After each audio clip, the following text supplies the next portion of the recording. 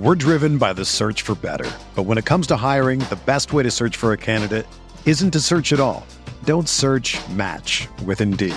Indeed is your matching and hiring platform with over 350 million global monthly visitors, according to Indeed data, and a matching engine that helps you find quality candidates fast. Ditch the busy work. Use Indeed for scheduling, screening, and messaging so you can connect with candidates faster. Leveraging over 140 million qualifications and preferences every day, Indeed's matching engine is constantly learning from your preferences, so the more you use Indeed, the better it gets. Join more than 3.5 million businesses worldwide that use Indeed to hire great talent fast. And listeners of this show will get a $75 sponsored job credit to get your jobs more visibility at Indeed.com/Blue Wire. Just go to Indeed.com/Blue Wire right now and support our show by saying that you heard about Indeed on this podcast. That's Indeed.com/Blue Wire. Terms and conditions apply. Need to hire? You need Indeed.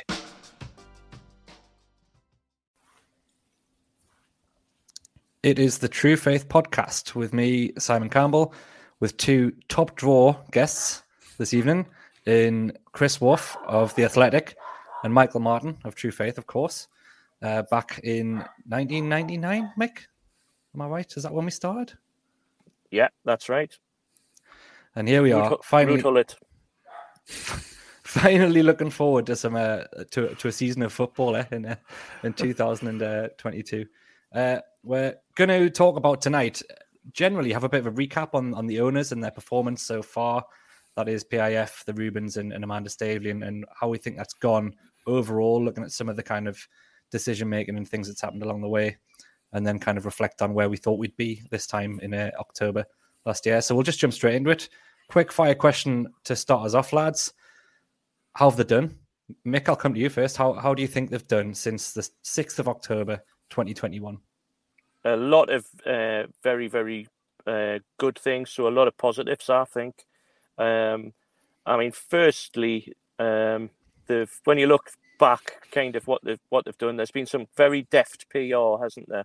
And I think they've dealt with some bumps in the road as well. So deft PR, the Shearer statue, Shearer's sacking Bruce, appointing Howe, the bump in the road, getting knocked back off Unai Emery, etc. Finding the right money in January for some really important signings, keeping the faith and not panicking with Howe at any time. I never got the feeling that there was panic there. So yeah, a lot of very good things, and I think they've significantly this appointment today or this week rather in Dan Ashworth's pivotal, and obviously we're talking today on the back of them making the first signing. So yeah, a lot of positives, a lot of other stuff that I think needs explaining, but I'll not rub it on too much at this point. Thanks, Mick. We'll definitely come back to some of this stuff because there's a lot to talk about, in spite of the fact it's only been not even 8 months yet. Chris, same question. As an overall assessment, how do you think the new ownership has fared in the first 8 months? Well, I mean, in my industry, we usually give out player ratings. So if I was to give out a sort of owner ratings for how they've done so far, I think I'd probably go a comfortable 8, probably pushing in some areas towards a 9. I agree with Mick. I think there's a few areas which maybe need explaining or where they could improve on. But in terms of the situation they inherited, both on and off the pitch, and to get Newcastle to the position they are now, less than 8 months on, they've had luck along the way, which is what you need. But I also think they have made some good decisions. I think the decision not to panic at certain points and not to rush decisions that they wanted to take for the long term have ended up serving them well. The ends have justified the means. And they've got basically a 100% hit rate in terms of what the January signings offered. And so Howe deserves a lot of credit for that, but so did the recruitment team and the owners for backing him. And that's very rare you'd get it sorted out that well. And obviously Howe himself has turned out very well, albeit as we know about Unai Emery. So yeah, I'd say that they've performed certainly above expectations. And if you're comparing it to the previous owner and what was there before, then I'd say immeasurably better, certainly than the final 12 and a half years of his time as owner. So yeah. There isn't a number that can to make that comparison to the previous owner. I would agree with both those assessments. They've performed a miracle, haven't they? They have performed a miracle from where we were at the point they took over, and by the time they kind of got things going, because we had another couple of games with Graham Jones in charge where we just lost even more time in the battle against relegation. But yeah, I think you're right. There's been a bit of luck, or what I would call happy accidents, because you look back and think the Unai Emery situation was embarrassing, and we'll talk a bit more about that in detail. But we ended up with Eddie Howe almost as a second choice, or what felt like a second choice at the time. But absolutely nobody would swap them now. I don't know anyone who would make that swap. The time it took to make some signings, and the fact that they didn't rush might have felt a bit like things weren't going so well. But maybe you're right, Chris. Maybe it was all just about patience and the right decisions being made. The fact we didn't get Ashworth in January and just had to rely on Eddie Howe again, I would call that a happy accident, because they went to the manager and said, right, what do we need? And he told them, and they sorted it, and it's done the job. So everything's kind of fallen into place. You could call that luck, or you could call that they've done the job well, in terms of they didn't panic and just make really, really snappy decisions when they didn't need to. And I'll be honest, back in October, when the takeover happened, we had 9 days before the Tottenham game, and I thought they would sack Steve Bruce. I thought they had to sack Steve Bruce. I thought he was toxic, and it would just spoil what could have been a momentous day. So I would quite like to talk about that first, the managerial change situation, because I still feel like maybe he could have gone earlier, but the way it's played out hasn't turned out too badly in the end. I don't know. I'll come to you first, Chris. In terms of that, the way that all played out, the fact that Steve Bruce remained in charge for the Spurs game, and basically up until the point where Wilson scored, it looked like the right decision, and then it didn't take long for that to look like the wrong decision. And then on this momentous first home game with a new ownership, it still got a bit nasty in the ground towards Steve Bruce. Maybe they could have avoided that, but what were your thoughts on how that played out up to the point where we have this kind of 2-horse race for the manager's job? Well, I have to be honest, I was surprised when Steve Bruce was still there for the Spurs game, and that was both just in terms of the context of how I saw it, and I thought it was untenable in being there, but also all of the noises that were coming out were that really they knew that Bruce really didn't have much longer and would have to go. But the reality was, certainly from the PIF side, was that the question they came back with was what is next, and there was no actual answer at that stage. They didn't have it. All happened so quickly that they didn't actually have anyone in place. We all know that previously Rafa Benitez was someone they liked a lot. By that stage, he was at Everton. There were very tentative sort of calls to him, but he wasn't going to break that contract, and so they didn't know which direction it was going to go in next. And so it was a fair question to come back at, but it just felt like it needed something fresh. Graham Jones, those 3 matches, it didn't really change anything. He will probably argue, well, I nicked a couple of points, which may have proved important in the end, but I think that really they did feel like wasted matches to an extent. They nicked a point at Crystal Palace when they were battered, and then got turned over by Chelsea quite comfortably at home. Then going into the actual situation, they went through a long managerial process. There was around 20 people they looked at, got it down to the final few who they spoke to. There was obviously a lot of noise. People around Fonseca were trying to get his name out there when really he was ruled out quite early in terms of being someone who they were going to look at. And it came down to Howe and Emery. And they did go for Emery. And in the end, it looked like a balls up. And I suppose it was in many ways. But what I would say in their defense is, and this is a very sort of inside my industry journalistic sort of thing, is it comes out afterwards that some people say, oh, well, they leaked that came out. From my point of view, from my understanding, is it didn't actually come out from the owners. They weren't the ones who leaked it. I think the mistake that they made was maybe when it actually did come out, not sort of rowing back and just keeping stum when journalists went to them with it. I think that they confirmed a little bit too much at that stage. They weren't the ones who leaked it initially. That came out from other areas. But the way that it was handled, the way that it sort of on a Champions League night to get to the level that it did with the speculation, and then obviously Emery pulling back, that was an early lesson for them. We can argue, and we will never know how it would have worked out if Unai Emery had come in. Obviously, Eddie Howe, who was the choice of some of the members of the board anyway, certainly some elements of it. They did go for Emery to begin with, but brought in Howe. So that was an early lesson for them. But in terms of the way it worked out afterwards, and the fact that Howe, thankfully, wasn't put off by that and eventually came in and did very, very well. He'd done his due diligence on the club. They'd done their due diligence on him and thought that he could make an impact. Took him a little bit of time, but obviously in the end it worked out very much for the best. Yeah, I think that's really interesting, actually, because I was still under the impression and had assumed the whole time that the club had been a bit too loose with their kind of information about the situation, and that they had leaked the Emery, and perhaps they just hadn't realised how quickly just the slightest slip was going to travel, because Newcastle was the only thing in the news for about 2 months up to Christmas. That's all anyone was talking about.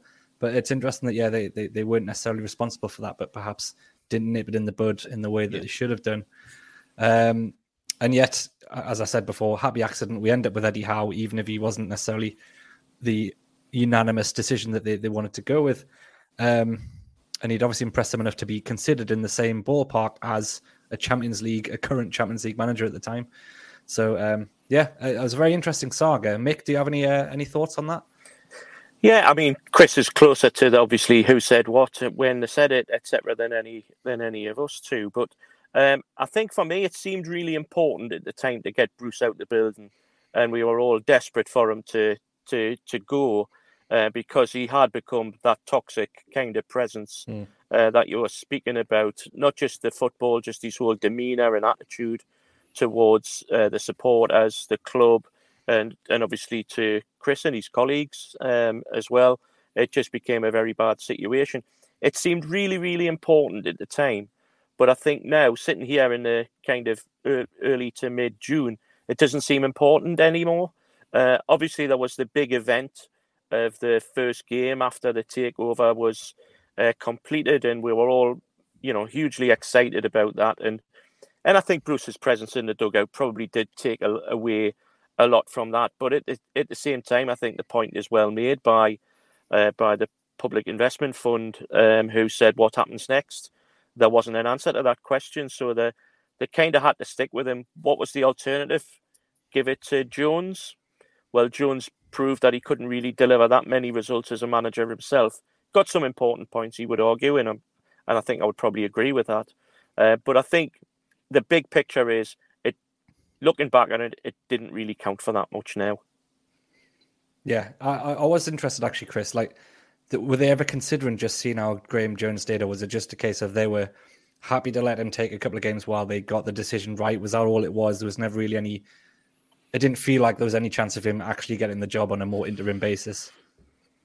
I'm not entirely sure on that, actually. There was there was so many ideas that were floated around. So whether it was ever in terms of this is going to be what we're going to do going forward, but there was a stage where, when they put Jones in charge, it was, let's see how this goes. We will go through the managerial interviewing process, and hopefully that'll bring a permanent solution. But if the permanent solution we can get isn't attainable, if Jones does well, there's a chance he could remain. That was floated at the very start. So yeah, there were so many different things. And to begin with, that chaotic.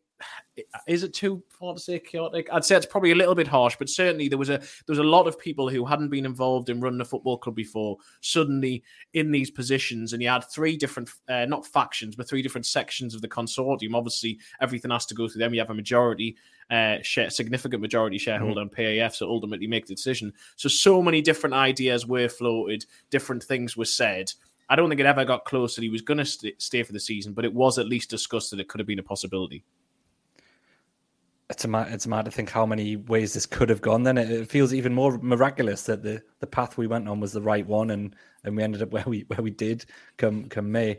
And yet there we were. Eddie Howe comes in, and he gets some pretty bad luck to start with in terms of the games that were winnable. He wasn't in the dugout for Brentford because of COVID. Norwich, Kieran Clark basically cost us that one. And then he has, like you say, Chris, he has a bit of time to try and get the team going with some really difficult fixtures that were never really winnable, given the lack of confidence, the lack of fitness. We'll not dwell on the lack of training that received under the previous manager. But there was a lot of problems to solve, and he was slowly but surely making headways, but not a lot. And we'd only won one game as we got to January. But then, as you've said at the start of the show, Chris, the transfer window probably couldn't have gone much better. And even at the time, it didn't feel like that was the case. I think people were very nervous because of how much work was needed, how much of a situation we're in.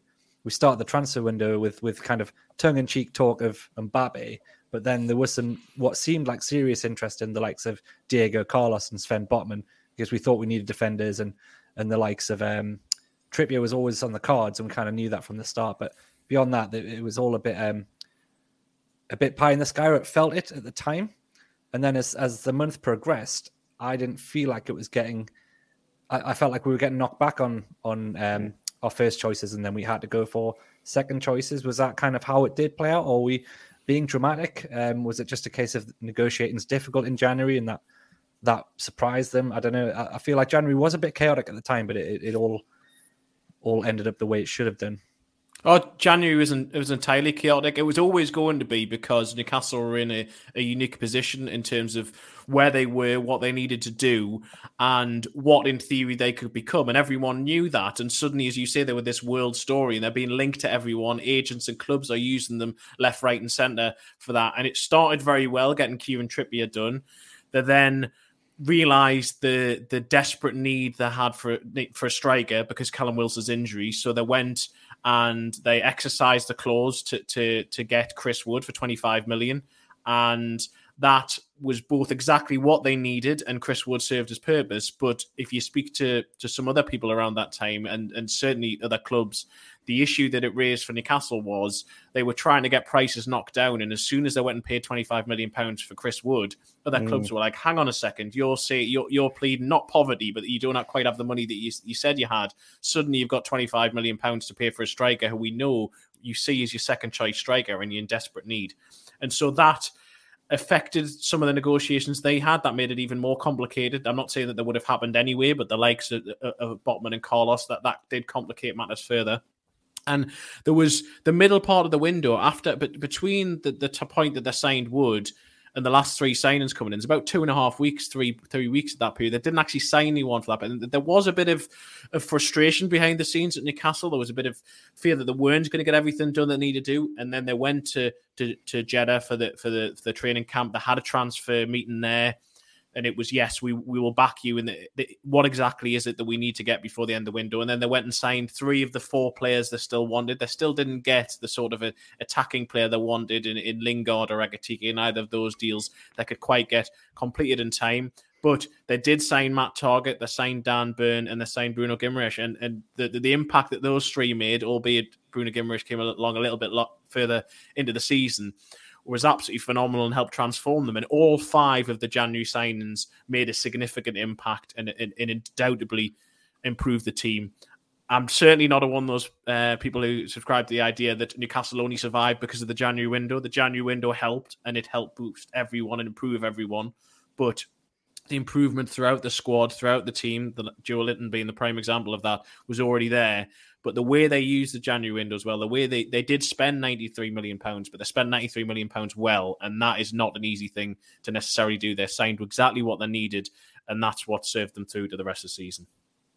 100%. Now, I think that the mention of the trip to Jeddah was quite an interesting one. I kind of forgot that 3 of the 5 signings came after that trip, because my question was going to be how much were the results at home to Watford, and maybe less so Cambridge because it was just a cup game, but those 2 results at the start of January, even with Trippier in the squad, I think Wood played against Watford as well, didn't he?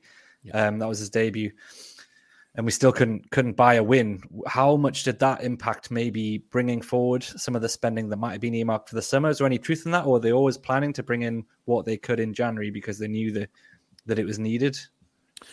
It's difficult to know exact timelines as to when they shifted and how much we're going to spend. Certainly when they first came in October the 6th, at that point, Newcastle were in a very difficult position, but they weren't really cut adrift and they weren't as far into the season. At that point, the idea was probably 40 or 50 million they would spend. They would spring in 2 or 3 signings. But because the situation worsened, because they were in a far more perilous position come January, and because of those results, the Cambridge and Watford result, that did bring forward some of the spending which was earmarked for later on, and they did end up putting more money into the club than they certainly intended to. Chris Wood was brought forward, A, because they learned of the clause and knew could do it quickly, but B, after they saw the Cambridge game and the amount of chances that they'd missed, and they desperately needed a striker. They realised there was a need for a striker here.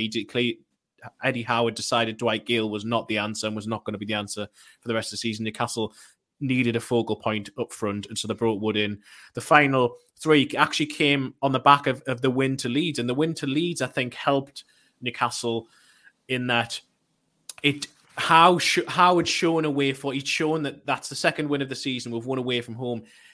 There's a little bit of momentum here. I think it both helped convince some of the signings who they brought in, particularly Bruno Guimaraes. I think without the Leeds win, it would have been more difficult to bring him in. But I also think that it showed to the board, look, if you spend money, we are on the right track here. It's taken us time, but I think that they bought that argument, and so both the negative results and the positive results, strangely in a perverse sort of way, I think did help to get the business that he wanted.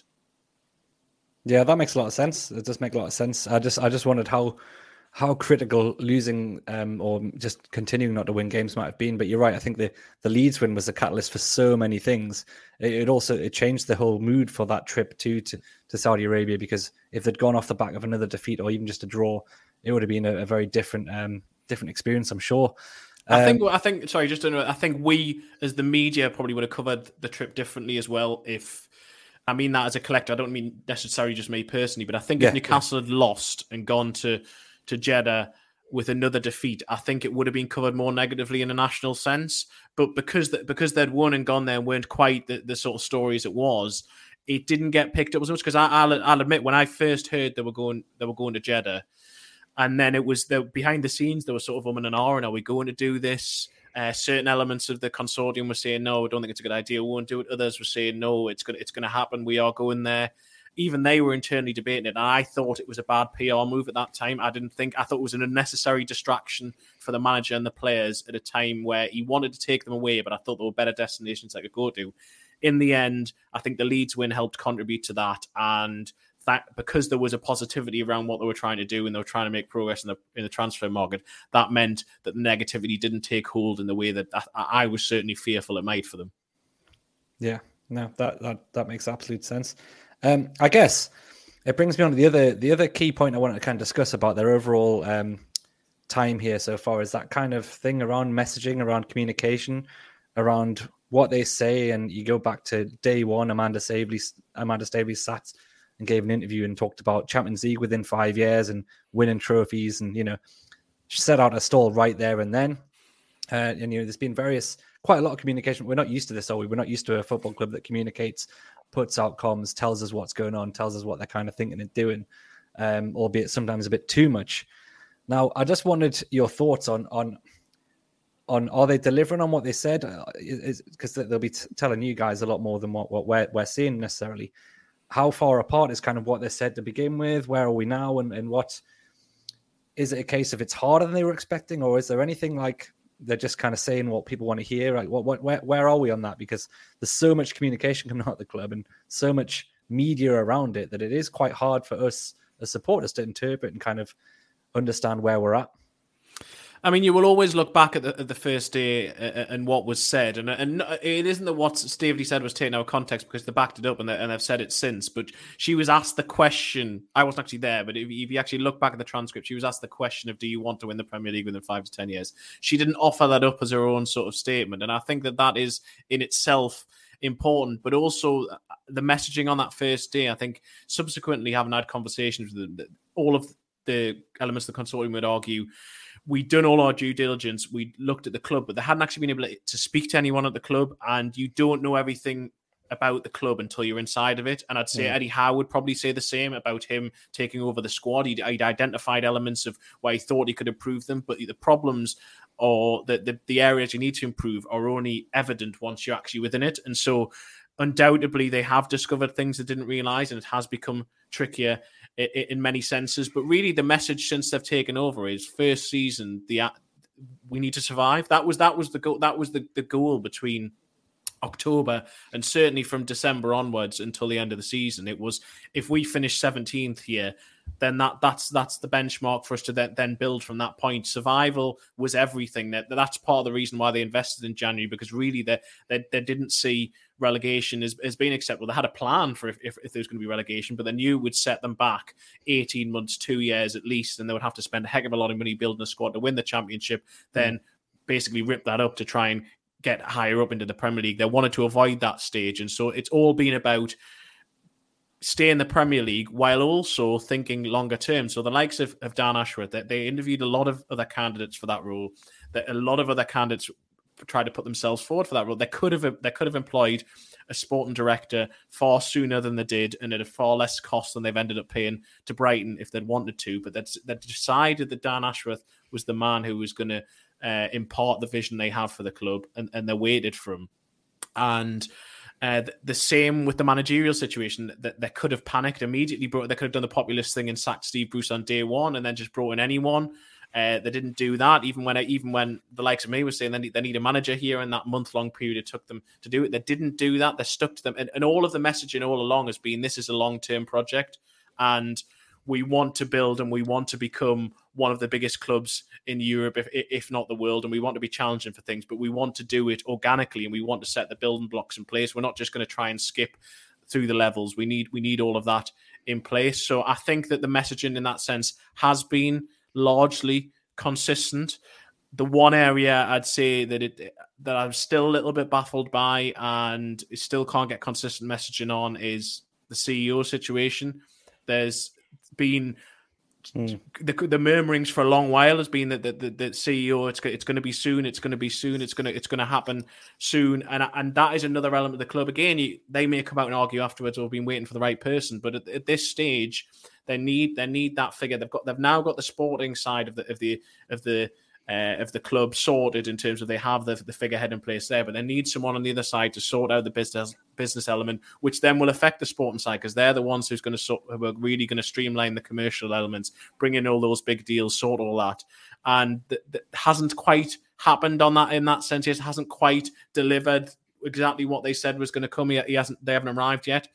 As I say, that they may come in the not too distant future, and then that vision may begin to grow. But that's the one area that does concern me a little bit, is that I do think they need someone in place now. We're into the summer. It's an important summer for Newcastle, and I think if they had the CEO there, that would make a significant difference.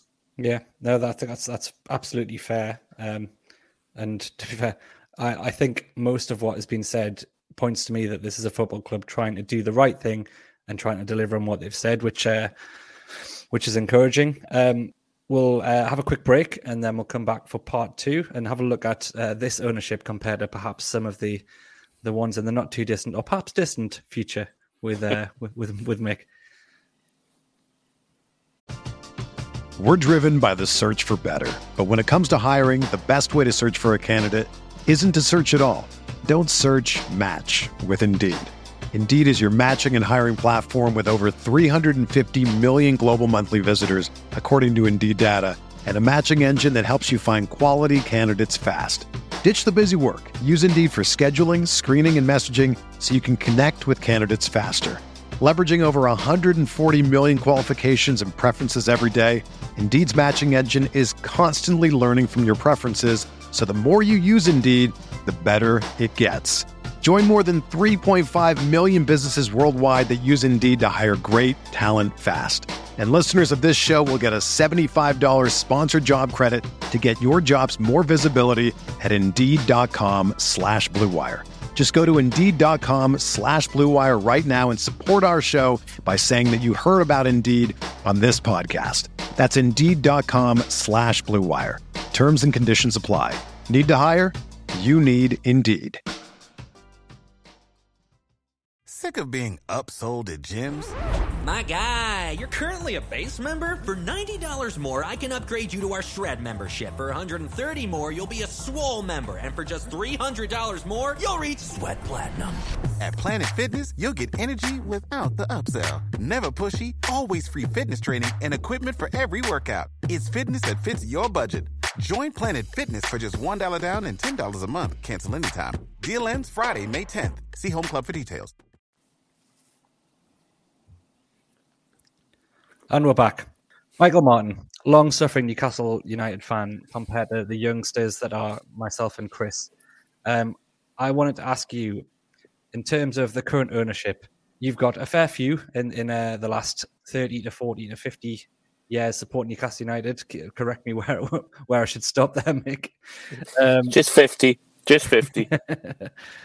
How has the last 8 months been compared to the previous 50 years in terms of Newcastle ownership? Is this the best it's been? Is it too early to say?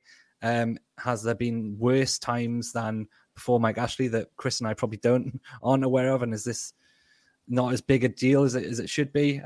What's it been like for you, this kind of reliving of a new ownership?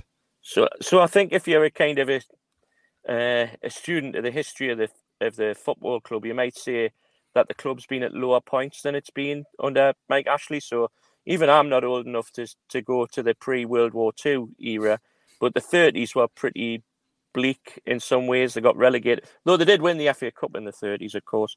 But they were relegated and they were down for a long time, and they didn't get promoted until after the war. So that must have been a pretty shit time.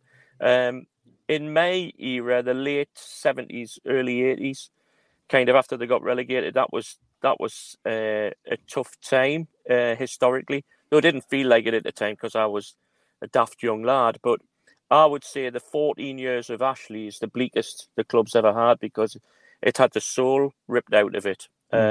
So, I often used to say to my pals, we've had some good times, some mad times following the club. We've been in Europe. We've been a good side. We had the Keegan years, the Bobby Robson years, even Keegan years as a player, even the Joe Harvey years in the 60s and 70s, and I experienced some of that. They were great times, great players, personality players, great matches, etc. And of course, the game's completely different to what it is in the Premier League era. So, I think the 14 years of Ashley were terrible, and they were getting worse. So I think Bruce was the worst of the worst. To be honest, I think he's a pretty abysmal manager, and I don't think he's much of a person, to be honest, either. Hangs about for the money, then blames everyone but himself, apart from the owners and directors that he's been working for. I think that's a pattern in his managerial career as well, isn't it? So just going back in terms of takeovers, I've seen two happen in my time. So the first one being what might be the John Hall Shepherd takeover of the early 90s, and then obviously the Ashley one. What I would say about the first one, the Hall Shepherd takeover, was obviously the game was very different. The club was very different then as well. They were a second division club. They'd been denied investment. The stadium was terrible, but football was on the change, and there were a lot of clubs that were like Newcastle at that time. The Liverpools and Arsenals and Man Uniteds were nothing like what they are now to that time as well. But what I would say is John Hall made two very, very clever appointments which underpinned the success of the club. And that was, to go back to Chris's point about the chief executive position, John Hall went out and appointed Freddie Fletcher as chief executive. Now, Fletcher had been part of the Rangers kind of revolution of the 80s. And kind of, I think younger supporters failed to understand how massive that club was in the 80s.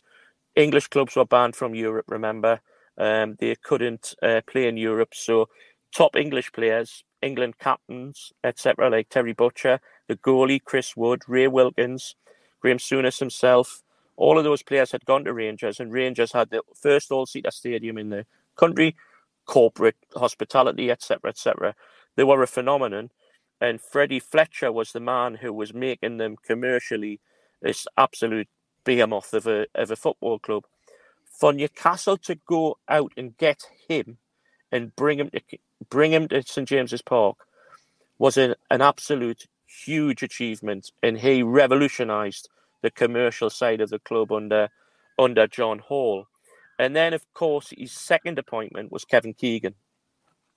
And Keegan was kind of everything at that club at that time. He was the technical director. He was the head of scouting. He was the manager, the coach, everything. They certainly got their money's worth out of Kevin Keegan.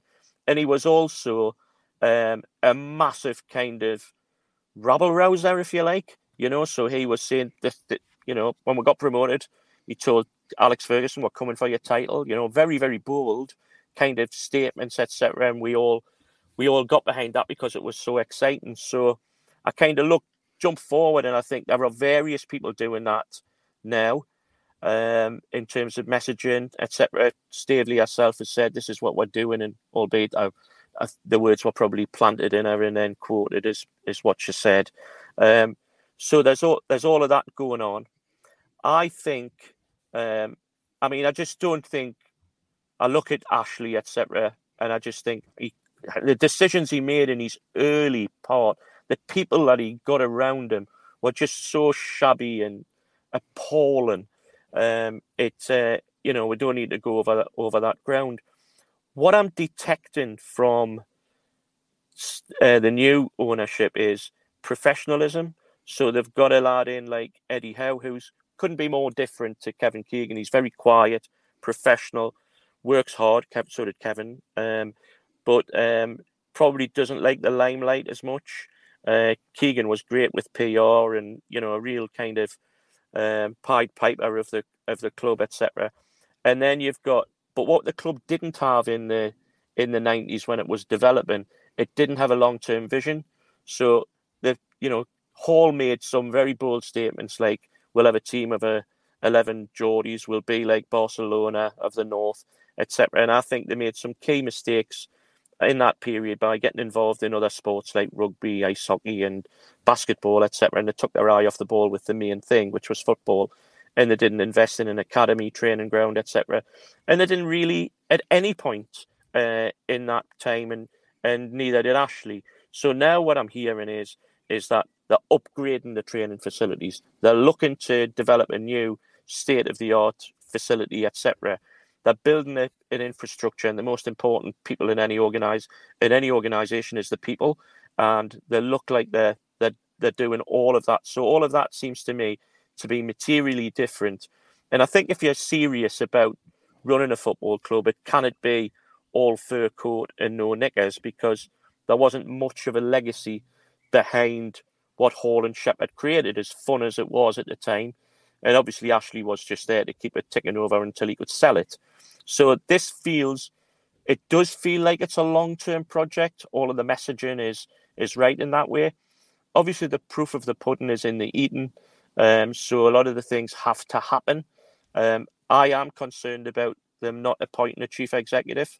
If they are waiting to get the right person, then that's fine, because they should always get it right rather than get it early, which I think they've done with Ashworth.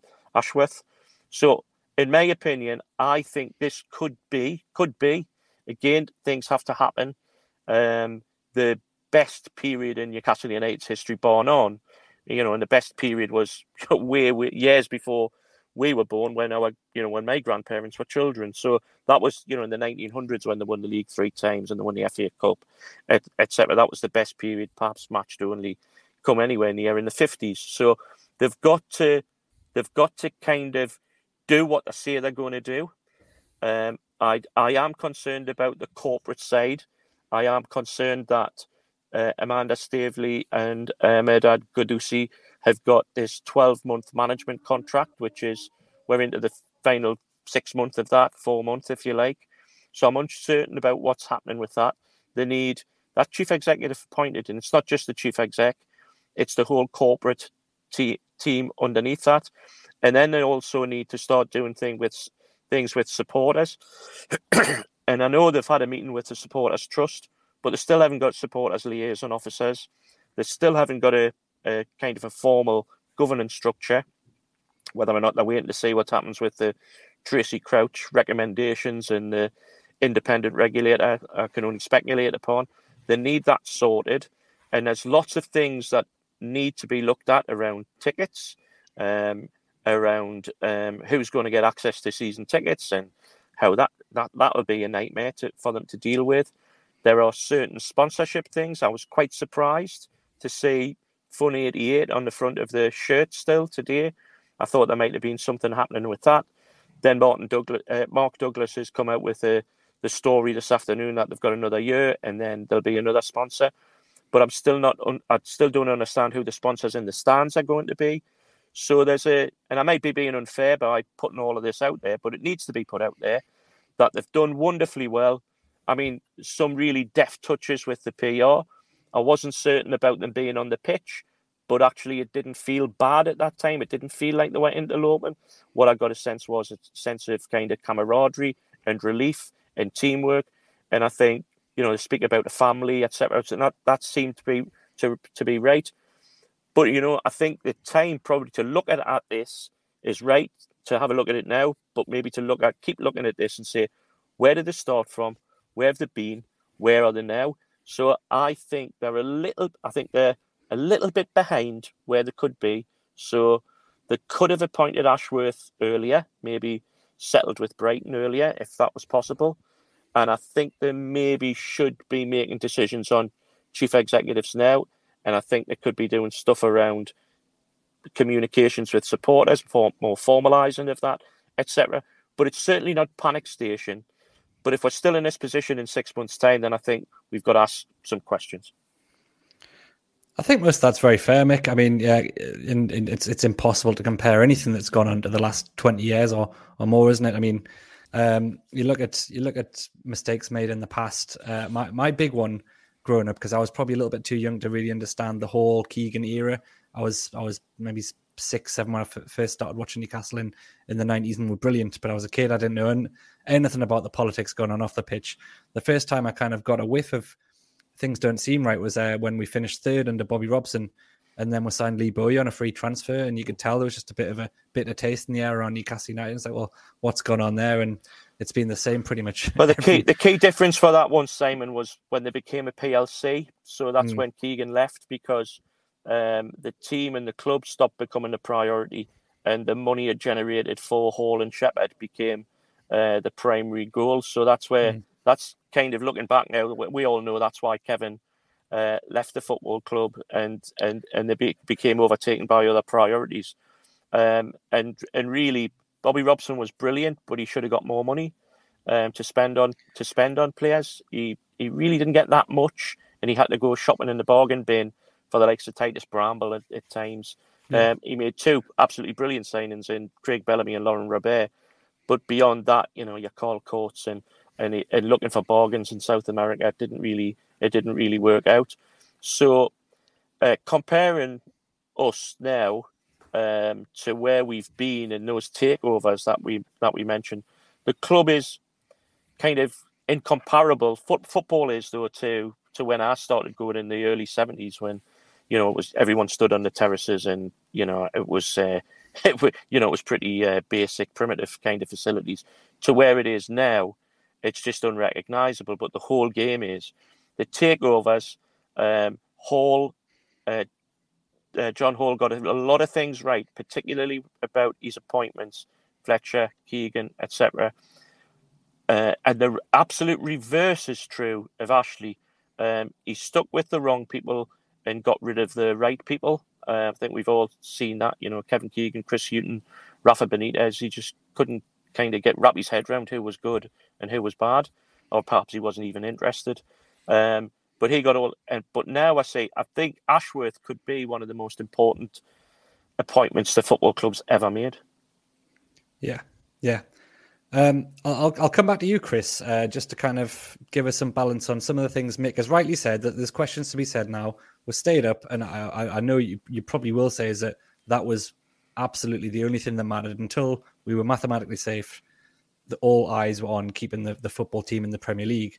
Now that we've done that, there is a lot of stuff to sort, and maybe there's more stuff to sort out behind the scenes than any of us realised. And it wouldn't surprise me at all if Mike Ashley's left things even worse than you could have imagined, and they're having to pick through all sorts of rubbish. But yes, the box office is a big one. What are they going to do about ticketing? Fans are getting a bit frustrated now. What's happening with season tickets? How are people who want to re-engage with the club going to re-engage with the club?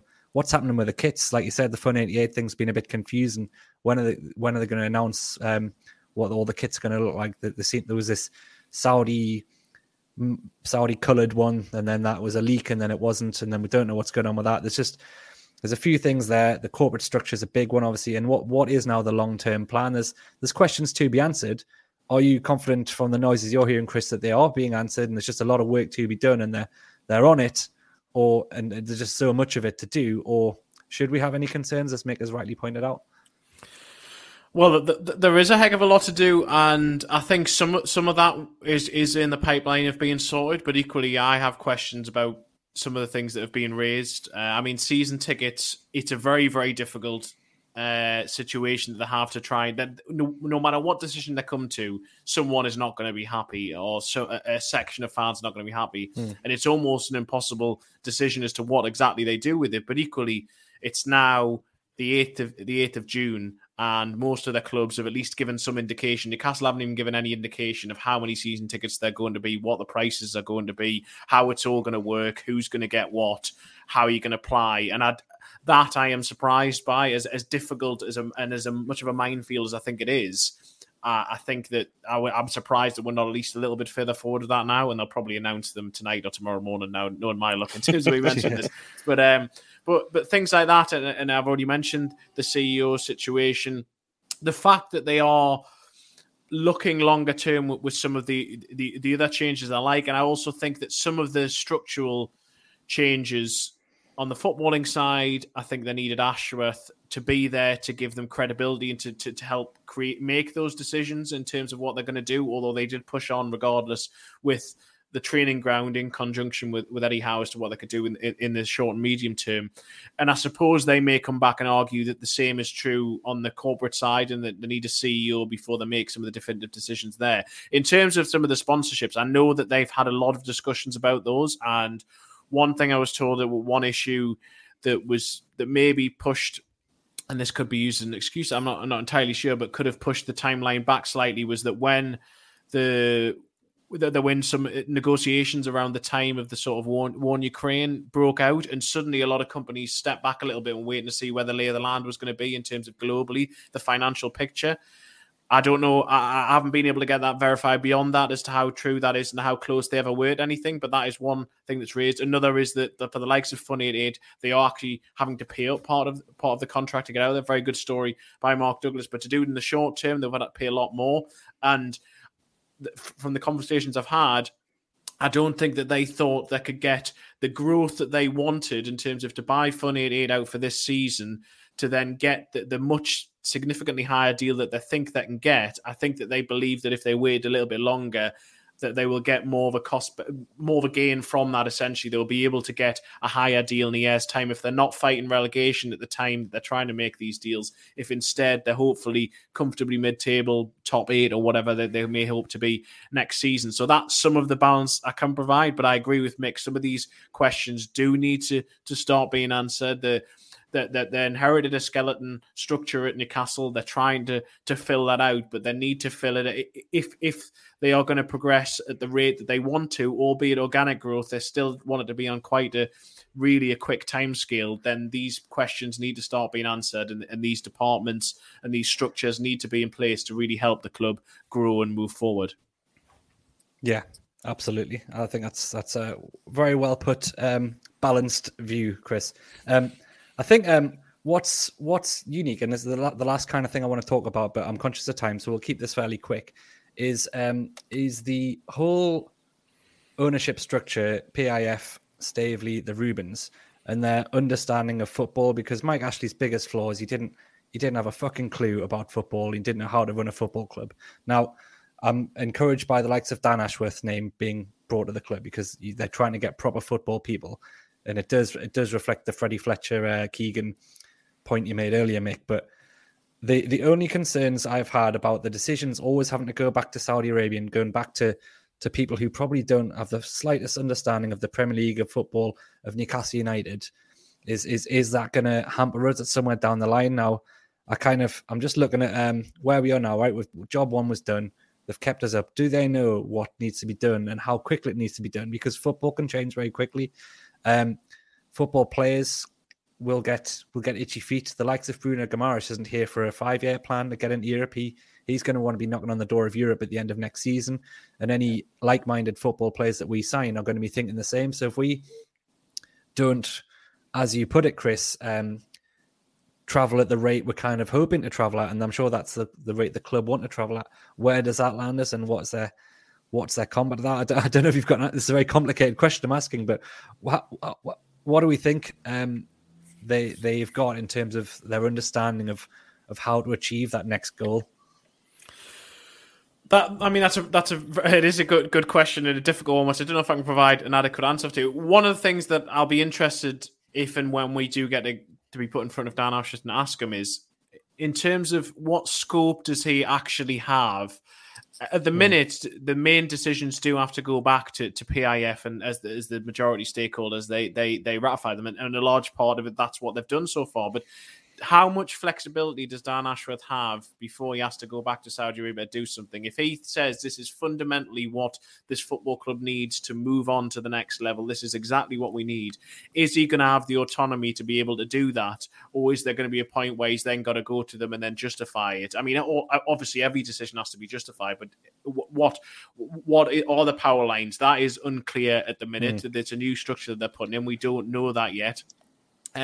But to really, if the direction of travel is to try and compete for the Premier League within 5 to 10 years and to compete with the likes of Man City and Liverpool, then it will take time, for the very reason that the infrastructure they have at the minute just is not comparable to those clubs. And to really make it sustainable, they need that to be in place. And the training ground is likely to take 3 to 5 years before they have the proper setup there, because people are like, why don't they just build it now? But they've got to find the area. They've got to decide exactly what they wanted. Again, it's about getting it right. Exactly what is it that we can build, and what do we need there that is going to make this be a 20 to 25 year world-class facility that we can continue to update and improve going forward as well. So decisions like that, I think, in terms of that, and I think that there is a realization there, and I think that's part of the reason why PIF were willing to get involved to begin with, because they saw that there is a long-term growth plan as well. It's not just about this short shot, we try and win the league. I think that they saw that as we grow over time. So I do think they understand that. But in terms of satisfying the likes of Bruno Guimaraes or other players who they try to sign, who would say that he came in, that was the point to me where Amanda Staveley saying it was one thing, but for Newcastle's sort of marquee signing in January to come out at his first press conference, and when he was asked, what is it the owners said to you is their vision for the club, to come out and say, they told me we're here to try and win the Champions League and to be a big world power, is what I think he said. That to me was like, well, that is what they are actually selling the vision. So they are telling the players who they're trying to sign, this is what we're trying to do. And to deliver that on the pitch is a very different thing altogether. And if in a year's time they are 9th in the Premier League, if I had no issues in terms of relegation, I think a lot of people would be quite happy with that. But I agree with you. I don't think Bruno Guimaraes should be sitting there thinking, hang on a second, I thought by now would be top 7, maybe kicking on a little bit further. And so that's where there is a slight disconnect at the moment, I think, because I do think other people at the club are more realistic about where they expect Newcastle to be next season. But at least someone somewhere has sold a vision to the players of this is the direction of travel, and we're getting there very, very quickly. And the two of them don't quite align at the moment, and I don't know how they get back together right at this stage. Yeah.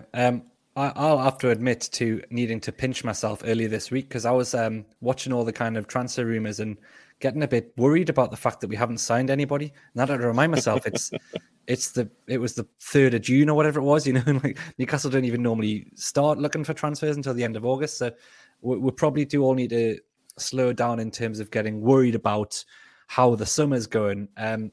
But there is that kind of thought of if we rode the crest of a wave massively, and almost this summer couldn't have come at a worse time in terms of our form and how the football was going, albeit we needed a new season to start so we could start on a level playing field. But we've all got to kind of accept that it's not likely to continue in the way that it did. I mean, top 3 form with the current squad of players would be miraculous to continue. And I'm not disparaging any of them. They've all improved.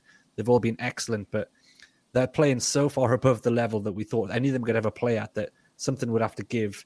And transfer-wise, it doesn't sound like it's going to be as easy as we hoped to just go and hand-pick the players we need. So Mick, on the subject, I think Chris raises a really good point about how it all works structurally. And at the minute, it would seem that Mehrdad Ghoussi, Amanda Staveley, and Jamie Rubin, to a lesser extent, are in the box seat, but The decision's going back to Saudi for money to be signed off.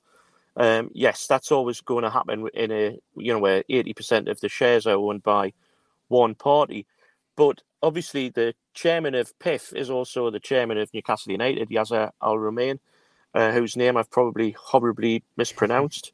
So he's the chair. So that the distance in that decision making shouldn't be great. And he's a guy who's involved in various sports, particularly golf, etc. So he should have a grasp of all of that. And and I don't think he's a T-boy. I think he will have certain amount of autonomy to make decisions.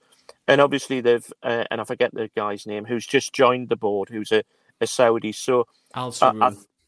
So I do think that maybe the football club in Saudi Arabia are coming closer together. What I'm interested in is Mehrdad Ghodoussi and Amanda Staveley's kind of, not a short-term future, but a medium and longer-term future, because the value of the football club is going to massively increase on the back of the investment that the Saudis will put in. But Mehrdad and Amanda Staveley, they haven't got that kind of money, so they can't match that investment. So I'm kind of wondering how that's going to go. Now, I have heard some kind of comments that they will reduce their shareholding to 5% on account of that. So I'll not pretend that I know the detail of what that's all going to be, but I sometimes wonder whether or not Amanda Staveley and Mehrdad Ghodoussi are kind of attempting to position themselves for that chief executive role, or whether or not they'll gradually fade out the picture, having done the great job of brokering the whole thing and bringing parties together, for which we will be eternally grateful, I hope, going forward. But so there's a number of structural things around that. I do see Saudi and Newcastle United becoming closer because of Yasser Al-Rumayyan, the new guy whose name I can't remember, coming together and being closer, and whether or not that will dilute the role of Amanda Staveley and Mehrdad Ghodoussi, I don't know. I'm speculating on that, obviously, but it's going to be fascinating to watch how it develops, and then we'll continue to have these questions about how that works, the management contract, the lack of the chief executive, the absence of a corporate team underneath. All think that has to work. On the football side, I think under Eddie Howe, the club can travel quite far quite quickly. I think I've said this numerous times. So they can go from where they are now, which is perennial strugglers, to perhaps getting in the top 8 in maybe 2 or 3 transfer windows, and we're in the first full one of the new ownership. And I wouldn't be surprised if they were in the 8th, 9th kind of position, which would be a massive success. I think the real challenge is to kind of make that jump from being 7th, 8th to kind of 3rd and 4th. I think that's, and then, Liverpool and Manchester City are formidable, aren't they? Man United aren't going to be rubbish forever. It's interesting to see what's going to happen at Chelsea with their new ownership, etc. So I think that's probably that kind of harder jump is probably for maybe 2 or 3 years' time. But where we are now, I think we maybe should be looking at targeting being in the hunt for a Europa League place. And I sometimes wonder whether or not we discuss this and we try and make it harder than it is. That's where West Ham are there. West Ham are in that spot, and they're in that spot on the back of having 2 or 3 really quality players and a decent manager. And I think we've got 4 more in our locker than West Ham. Yeah, no, I think that's absolutely realistic. You're talking about catching up with Leicester and West Ham, aren't you? You're not necessarily talking about jumping straight into the Arsenal, Tottenham area of the table. Yeah, and maybe in terms of bringing those 2 tie lines together of building the football team, building a football club, and the football team itself kind of keeping in line with it, and any players you bring in like Bruno that want to get to the top of the game as quickly as possible. Is it a case of, that's the next step. We put ourselves amongst that next pack of teams and maybe get ourselves deep into a cup run? Because that's something for players like Bruno to keep them interested, some silverware to chase, and that's probably how you tie all that together. Chris, anything more to say on that? Is that a good way to round off the show there? I think that is a good way to end the show, because the last couple of weeks of the season, Eddie Howe was asked about sort of goals for next season, and he was sort of coying it as about a lot of things. But for the first time in 14 years, I heard a Newcastle United manager say they were going to take the cup seriously next season. I believed him, and I do think that's what Newcastle will have a go. And I think that if they don't go on at least a cup run in one of the two cup competitions, that will be a failure next season, because I think that they will be prioritising that. And I hope they do. And I'm pretty sure with the kind of new energy we have, we could go far. And again, with a bit of luck in terms of draws, it can happen. It really could. I believe it could happen. We can win a cup easily. Leicester did it last season, and we've already nearly caught them. Gents, it's been an absolute pleasure. A very interesting discussion. Very, very many thanks to you, Chris, for joining us tonight. And thanks, as always, to Mick for getting involved again. This has been the True Faith Podcast. Thank you very much, gents. We'll see you again. Without the ones like you, who work tirelessly to keep things running, everything would suddenly stop. Hospitals, factories, schools, and power plants, they all depend on you. No matter the weather, emergency, or time of day, you're the ones who get it done. At Grainger, we're here for you with professional-grade industrial supplies. Count on real-time product availability and fast delivery. Call, click Grainger.com, or just stop by. Grainger, for the ones who get it done.